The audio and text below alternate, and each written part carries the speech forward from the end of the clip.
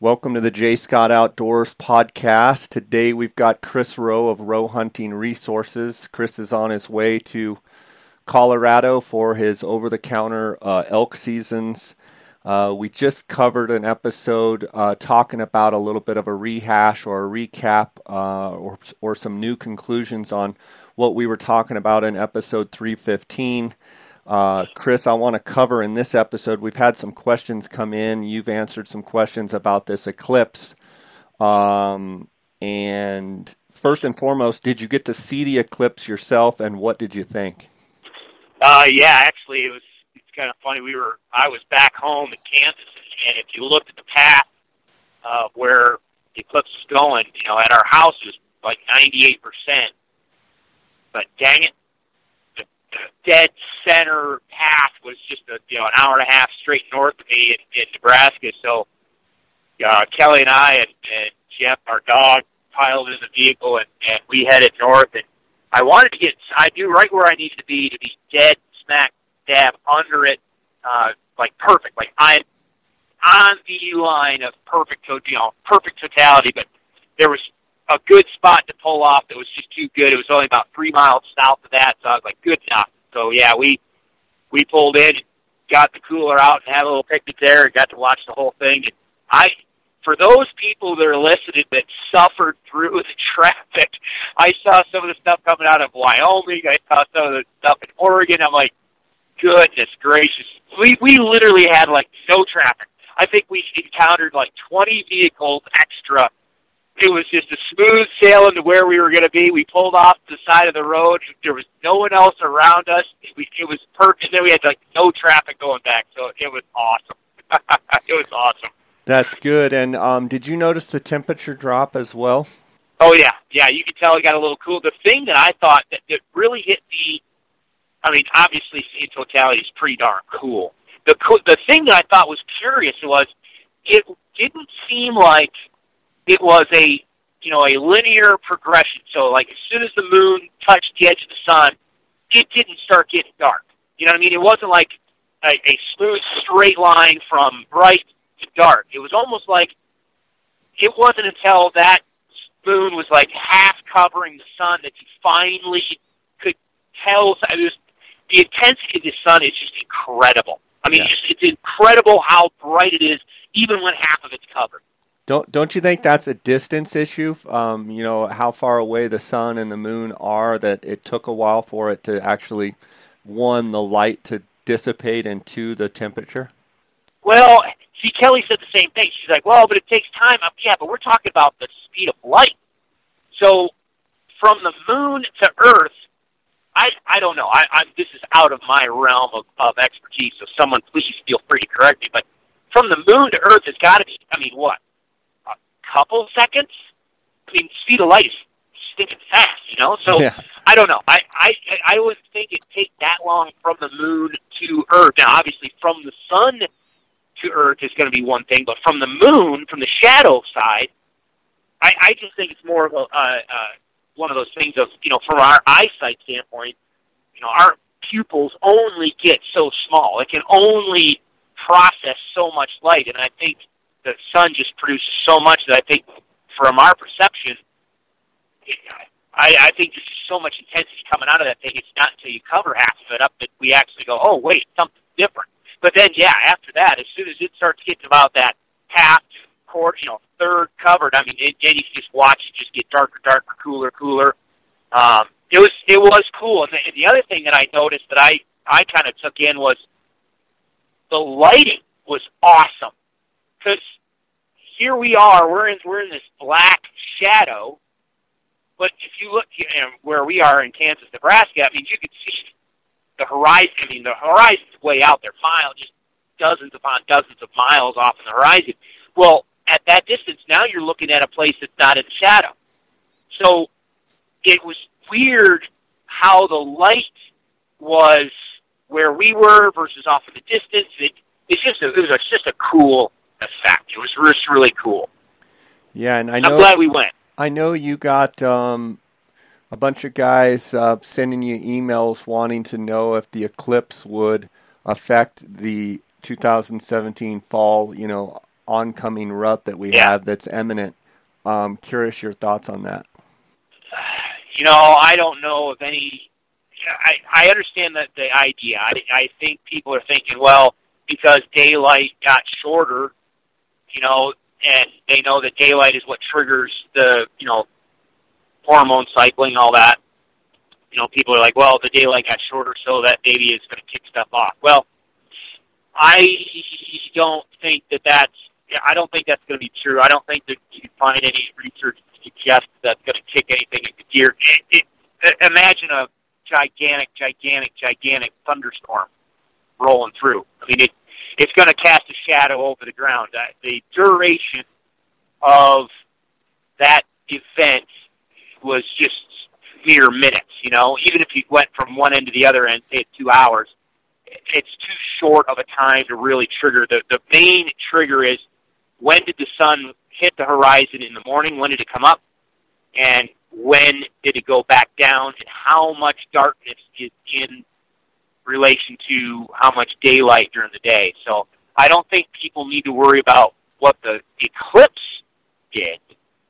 However, most of the people that contact me are folks that are hunting the high country or hunting some of these, different areas in Colorado, and they were already seeing, big bulls, or what they would deem as a herd bull, in with a bunch of cows, and they're bugling their heads off. They're like, what the heck is going on? This is so stinking early. Well, yeah, I talk about that in the elk module, but, they're rethinking the rut. There's 8 videos. And for those people that went, this is several years now, but, if you guys come down to Denver International Sportsman's Expo, the Denver ISE show, I did a couple seminars on that, rethinking the rut. There's, people always talk about, I didn't hear a lot of bugling activity, or I didn't see a lot of activity, so we must have had a late rut. Well, there's only really one thing that's going to cause a late rut, but what people don't understand, there's a handful of things that actually can pull a cow into estrus early.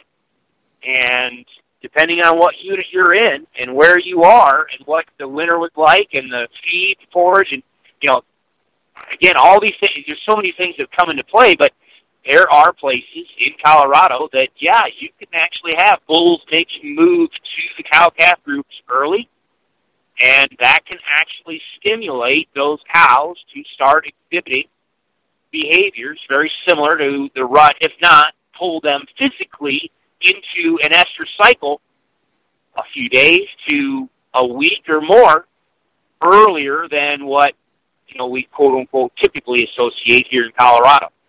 So, it doesn't surprise me that people are seeing some early activity, because, when I just did my observations in Colorado here at the beginning of the month, there was a bachelor group of 6 really gorgeous big bulls.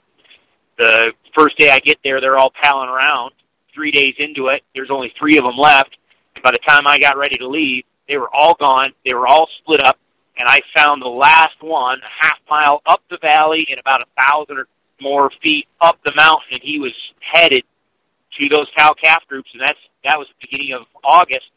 And his antlers were already, pretty darn hard. He had not started rubbing yet, but you could tell it was just a matter of days before that started cracking and peeling, and he started cleaning everything off. So, Chris, do you think a bull's age will make him more interested in getting, thinking about the rut earlier or later?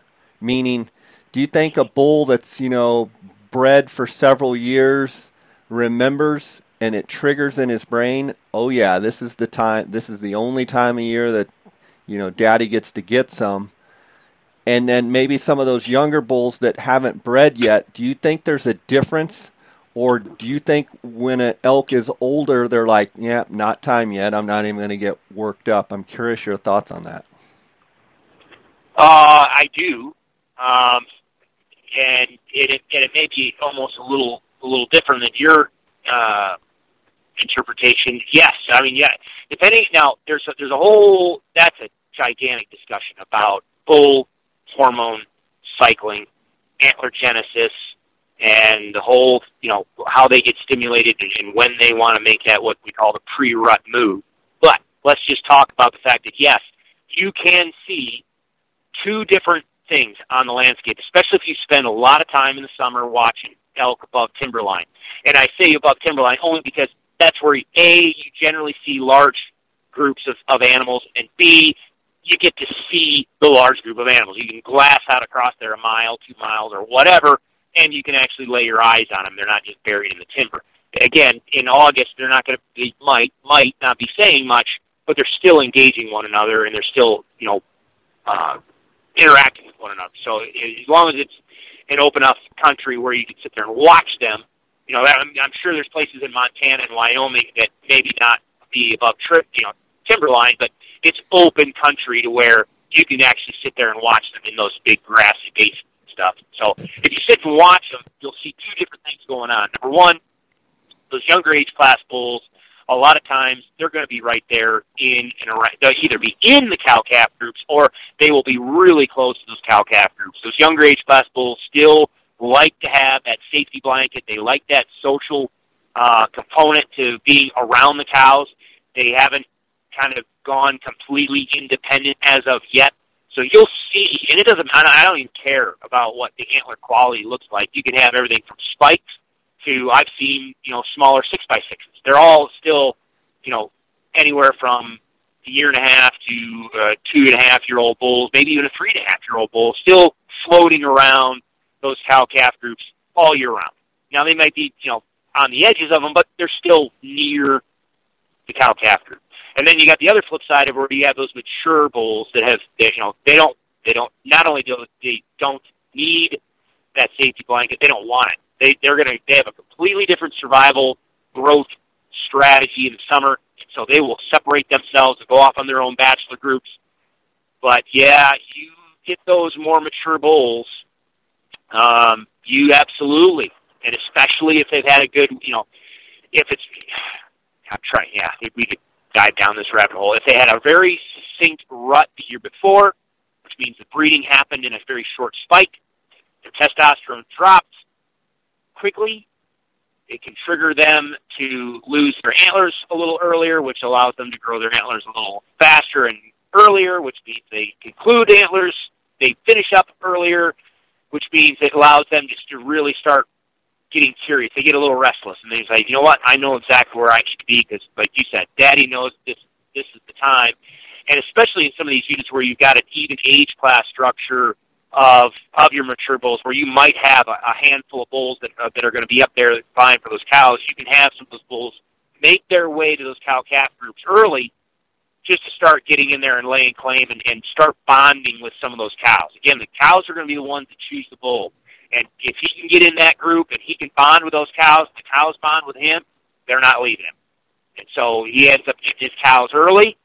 It stimulates him, stimulates the cows, and it can absolutely cause a chain of events that just starts kicking off the activity early.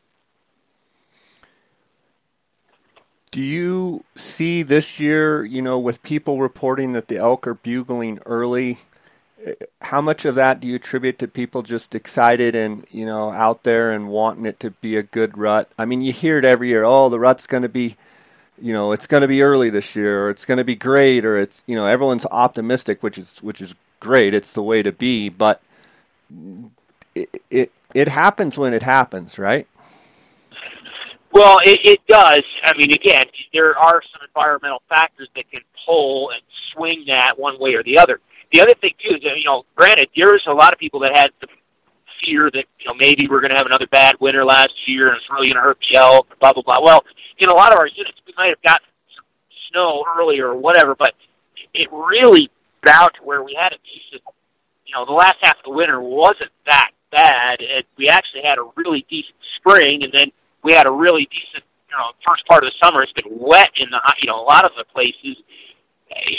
body condition of the cows is just great. The body condition of the bulls is great. So this year, there's nothing that's going to subdue cycling in many of our areas at all. I mean, they're ready to cycle in based on photo period as soon as they're ready to go. In years past, however, we might have had either it was a drought cycle or we had a real harsh winter, and so some of the body condition might have been lower on the animals. They were still trying to recoup their body fat, percentages to where maybe it was a little bit more subdued later into the summer. And there were some places where the animals weren't even able to get into their normal summer ranges to begin with, just because of snow blockages and everything else. So this year, we're back on a cycle where a lot of places, the animals were able to get back to their traditional areas. They were able to pack on, fat and recover their body condition very well. And they're just waiting for that, essentially. I mean, that's not how hormones work, but in a sense, they're just sitting there waiting for that photo period to trigger to let them just cycle into estrus. But, like I talked about in that series, if there's a present mature bull, that can pull it. If the cow lost her calf, that could pull it. If she synchronized with other cows, that could pull it.